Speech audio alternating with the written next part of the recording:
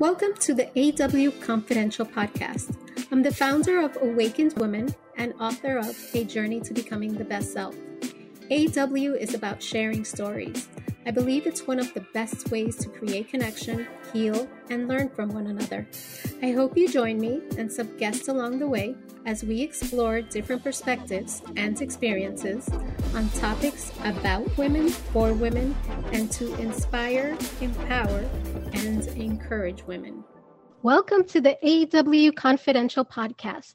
I am so excited for today's guest. Grasie Mercedes is a writer, filmmaker, podcast host, and actress. But prior to breaking into the world of entertainment, she was also a fashion stylist and beauty blogger, a woman after my own heart. Currently, she plays Faye on NBC's Grand Crew. Gracie, thank you so much. Welcome. Thank you. Thank you for having me. I'm so excited. And congratulations on all your success. I mean, it's just... thank you. So we are going to talk about Grand Crew first because I love this show. Not only do a lot of your meet and greets with your friends, so come up at Crew. It's a wine bar, no? Yes, it's called Crew, yeah. And I love that. But the series, it's a comedy, but I think it's smart, it's witty, and it has like a level of consciousness, for lack of a better word. But I think that's how I would describe it. So for those listeners that are not familiar, can you just share a bit about what the show is about and your character? I've seen it, all the episodes, but for those... Well, thank you for watching. I'm glad you're enjoying them. Yeah, Grand Crew is about 6 friends and they're, navigating life and love, relationships, work, and they come together for what we call like a wind down at their favorite local wine bar, which is called Crew. Faye, she comes into the series in episode 2 and she's new to the crew. She's recent transplant from New York City to Los Angeles and she's a fun one. She gives really good advice. I think what I've been enjoying the most is seeing people on Twitter be like, when are y'all going to realize you just need to listen to Faye? She's kind of the voice of reason the last few episodes, which has been fun, but she's also, has this interesting past. She's a fun character. She's a fun character to play. All our characters are just, so awesome. Fun. Like everyone on the show is so fun and funny. So yeah, it's been a total dream to be working on this show. So one of my favorite episodes, it just hit a different way. It's one that's called Wine and Headlines. Mm-hmm. And I just got chills because the characters were all struggling in a different way, about the world's bad news. Mm-hmm. And it was very particular. It was about certain incidences that had to do with, violence against brown, Black people. So, I appreciated the way that the show demonstrated the different coping mechanisms that we use, whether it's ignoring, exercising your way out of it, whining your way out of it. Yep. So I really appreciated that. The show hit some serious notes and I loved it. And it was one of the reasons that I won't stop watching at this point. I love it. Thank you. So my question for you is, what about the show appealed to you? Just what did you think when the script came to you and why was it so important to do this show? Well, first of all, Phil Augusta Jackson, who's our show creator, and Dan Gore, who's our executive producer, and he created Brooklyn Nine-Nine. They're both smart, funny, amazing guys. Phil is a genius, if you ask me, and the writing is just so good. I remember when I got the script, I read the breakdown of Faye and I immediately connected to her and I was like, oh my God, this is me. Like she's from New York. She's a recent transplant to LA. I just instantly was like, I love this character. And then when I read the sides, which were just dummy sides, they were not even in the show. They're just sides they wrote for the audition and they were so funny. And it's like, I thought they were going to be in the show. They were so funny. And not only were they funny, but they were smart. And I didn't feel like I had to play at this stereotypical, Black woman character that a lot of times you do have to play at especially in comedy and especially on network television. And so it was really refreshing to get these sides that didn't have that in there. And I felt like I could really bring myself to it and just be who I am and have fun with it. But as far as the show itself, yeah, I think our writer's room is phenomenal. And I think they do such a great job at keeping it like light and funny and still feel good, but still touching on issues that we as people deal with every day, and then we as Black people deal with every day. And, you know, Wine and Headlines is one of my favorite episodes. It's the most recent episode. And we opened that one a little different. Usually our cold opens are really silly and really, really fun. And this time we opened it with this poet, Jay Ivey, and he did this gorgeous poem that, totally gave me chills when I heard it. Chills right now. And it was so beautiful and so well done. And it was just a great way to kick off the episode that also, you know, aired on like the first day of Black History Month, which was also really beautiful. I loved it. I mean, it was impactful. Now, there was a line, and I think it was in this episode, where your character said, "I go where life takes me, living in the moment." So my question for you is that statement all Faye, or is it also true for Grasie? It is also true for Grasie. I have had a lot of jobs. I've done a lot of things. You know, I'm a big believer that everything happens for a reason. Ooh. Yeah, I'm also a big believer that if something makes you truly unhappy, then try to find the happy in something else. And, you know, there's privilege with that for sure. I'm a fortunate person, and my mom worked her butt off to give me a good education. You know, we were poor when I was younger, but I was never like starving poor. I grew up in decent neighborhoods. You know, I had a really good upbringing, considering that my mom had me as a teenager and we didn't have any money. And so I think with that, and with this beautiful family that I have in real life, there comes this comfort or privilege that like, hey, I'm going to be fine. My family has my back. I can try whatever the hell I want to try. I can do whatever I want to do. And that comes with also, I'm going to work my butt off to make sure I'm the best at everything I do. And I'm going to hustle. But like, you know, I went to school for journalism. I thought I wanted to work in news. I started working in news right out of college. I realized news was not for me. Speaking of Wine and Headlines, it was just too depressing. And I was like, I don't want this in my life every day. And so I went to MTV to work at MTV News because I thought, oh, entertainment news, that's fun. And then that led me to production, and I started as a PA. But all the while, I've always loved acting. And I think a big part of me not pursuing it as a young adult, like in high school or college, was feeling like, you know, first person to go to college, like I need a quote unquote real job. You have to be a doctor, a lawyer. You have to have a real career. Yeah. Exactly. My mom and my stepdad both worked in finance. So I was like, well, I guess I'll work in finance. I didn't even know what that meant. I hate numbers. Like, girl, I still don't know what that means. You know what I mean? Like, why would I ever work in finance? And so I went to NYU, but luckily I did not get into the business school at NYU, which is where I applied. And so they were like, you didn't get into the business school, but we have accepted you into the university. Pick another major, basically. And so I did. And, you know, again, everything happens for a reason. That led me to journalism, which led me to hosting, which led me to acting. I did a bunch of things. I have to ask, you have Dominican parents? One of your parents? But both of my parents are Dominican. I'm 100% Dominican, but my mom and dad split when I was like pretty young. I was like 2. And my stepfather, since I was pretty young, is Italian American. So. Okay. Ooh, too strong. I mean, yes. My brother-in-law is Italian. I totally get it. So it's funny because it sort of leads into my next question. You know, for me, growing up in New York City, raised in a Dominican household during the time that I was raised, I did not see people that looked like me on television. Right. And now my daughter, who's turning 19, crazy enough, she... You don't look like you have a 19-year-old daughter. Okay, then I won't tell you my age. That's awesome. Thank you. So she has a completely different experience. She is seeing Latinas like her, like you, not only in front of the camera, but behind the camera. She is seeing, you know, Latinas on the big screen, the small screen, the Supreme Court, Congress, the White House. It's really, really completely different to how I grew up. So how does it feel for you to be part of this change taking place? Because, you know, with shows like Grand Crew and the films that you're making, you are part of the change. I just got chills. Oh my God, you keep making me get chills. Well, that is, wow. Hearing that, I mean, I'm going to cry. I mean, hearing that. Stop it. I'm a crier. So I'm a crier too. Hearing that just really touched my heart because like, I definitely want to be part of the change. And I definitely want to, have more representation of women and women of color and specifically Afro-Latinas, like not only in front of the camera, like you said, but also, like behind it, like creating shows and directing and writing and doing all these things, producing.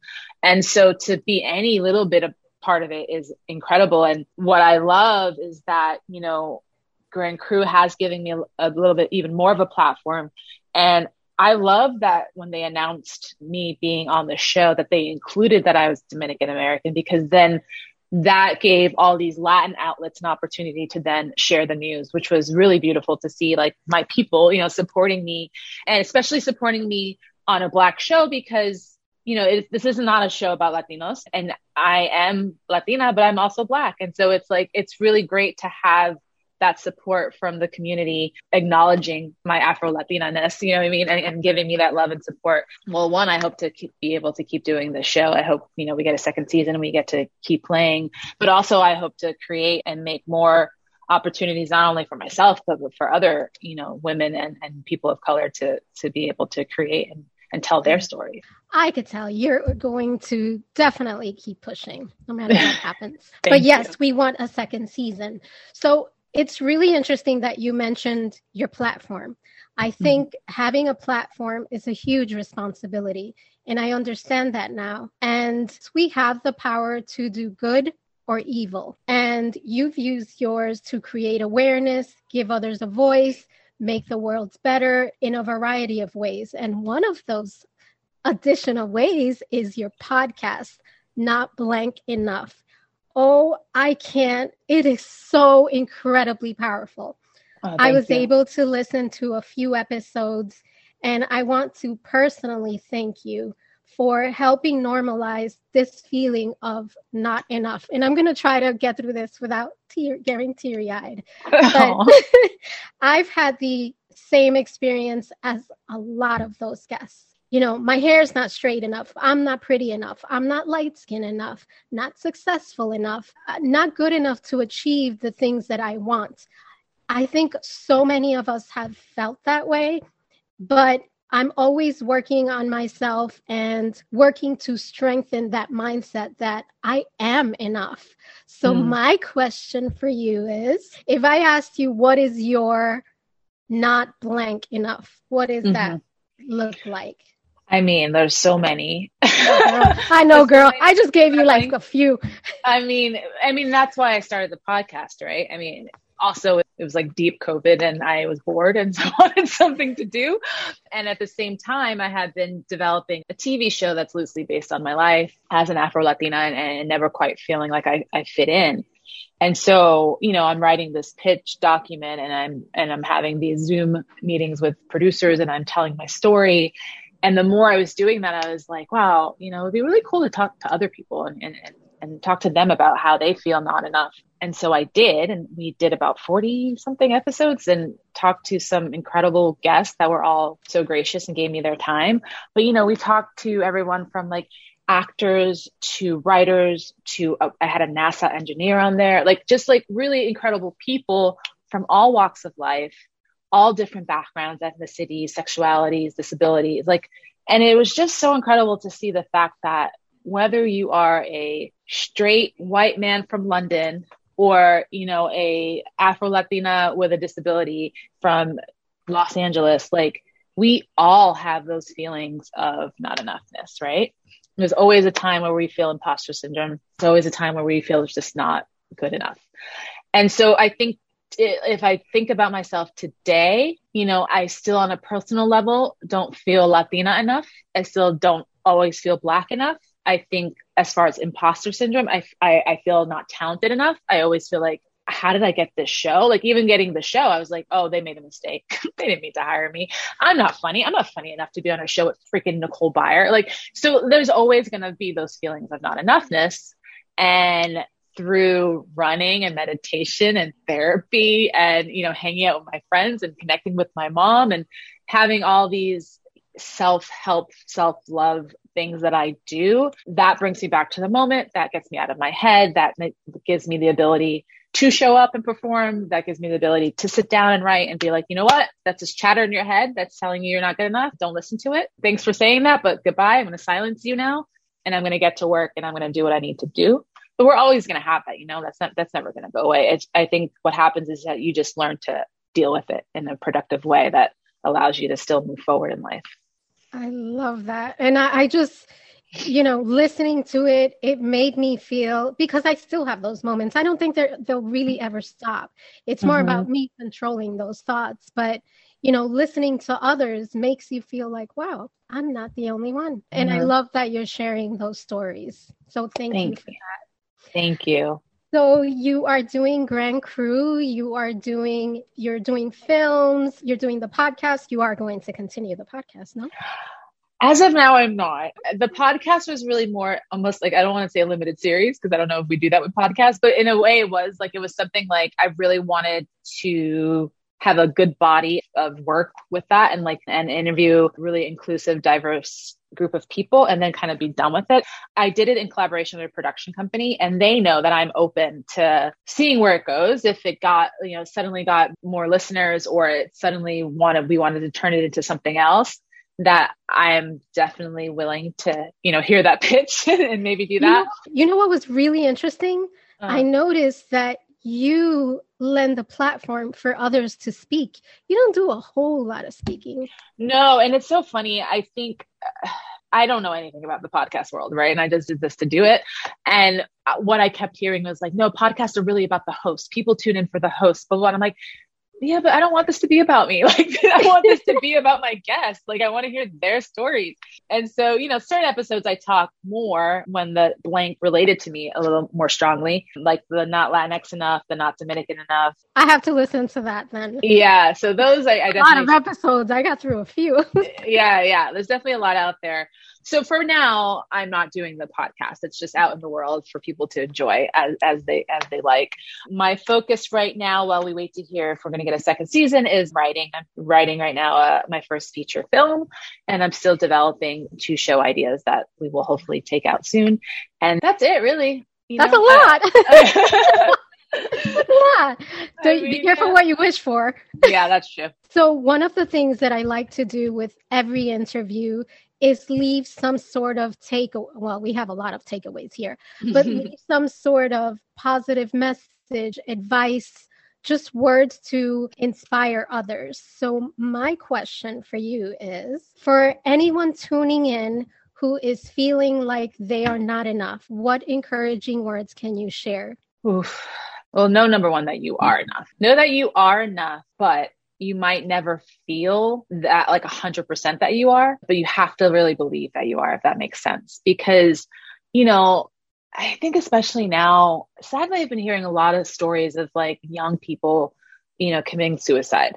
And to me, that is just the saddest thing in the world. And even having personal stories or 1 degree of hearing someone taking their life. And it just makes me so sad because obviously these people are in immense pain, right? But also I wish they knew how much people love them and how much loss people are going to feel without them. And so I think when you do feel like not enough, at least for me, I really think about the people in my life who love me and who care about me and people I can lean on. And I understand not everyone has that, but I do think there are always outlets, and there are more people that care than you think. You know what I mean? There's just more people that care than you think. And I think there's more people that genuinely want you to be happy than I think most people think. And so, it's hard to not feel that you're not enough, but one, know that you are, and know that when those thoughts come in your head, they're normal. And we all feel that. Literally everyone feels that, no matter how rich they are, successful they are, pretty they are, skinny they are, blah, blah, blah, blah, blah. Or no matter how perfect their life looks. Yes, on social media, where we're supposed to show the good stuff, right?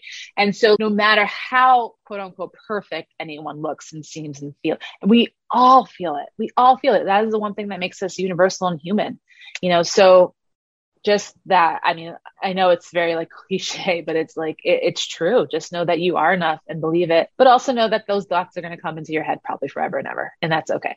I love that you said that. I mean, you are amazing, an amazing human being, an amazing Latina. an amazing woman. Please tell our listeners how they can find you. I already follow you, but. Well, I'm on Instagram and on Twitter, and it's at Grasie Mercedes. Grasie spelled an S, Grasie Mercedes. And then you can watch Grand Cru. You can stream it on Hulu and Peacock. And then we're on Tuesday nights at 8:30 on NBC. You beat me to it. Yay! But yeah, that's it. Thank you. Thank you so much for your grace, for your beautiful heart. Thank you, listeners, for joining us on another episode of the AW Confidential Podcast. Talk to you soon. Thank you for joining me on this episode of AW Confidential. Please make sure to subscribe, rate, review, and share this podcast with all your friends. You can find me on awakened-woman.com or follow me on Instagram, Twitter, and Clubhouse as Woman Awakens. I'm also on Facebook as AW Inspires. I hope you join me next time on another episode that is sure to be anything but confidential.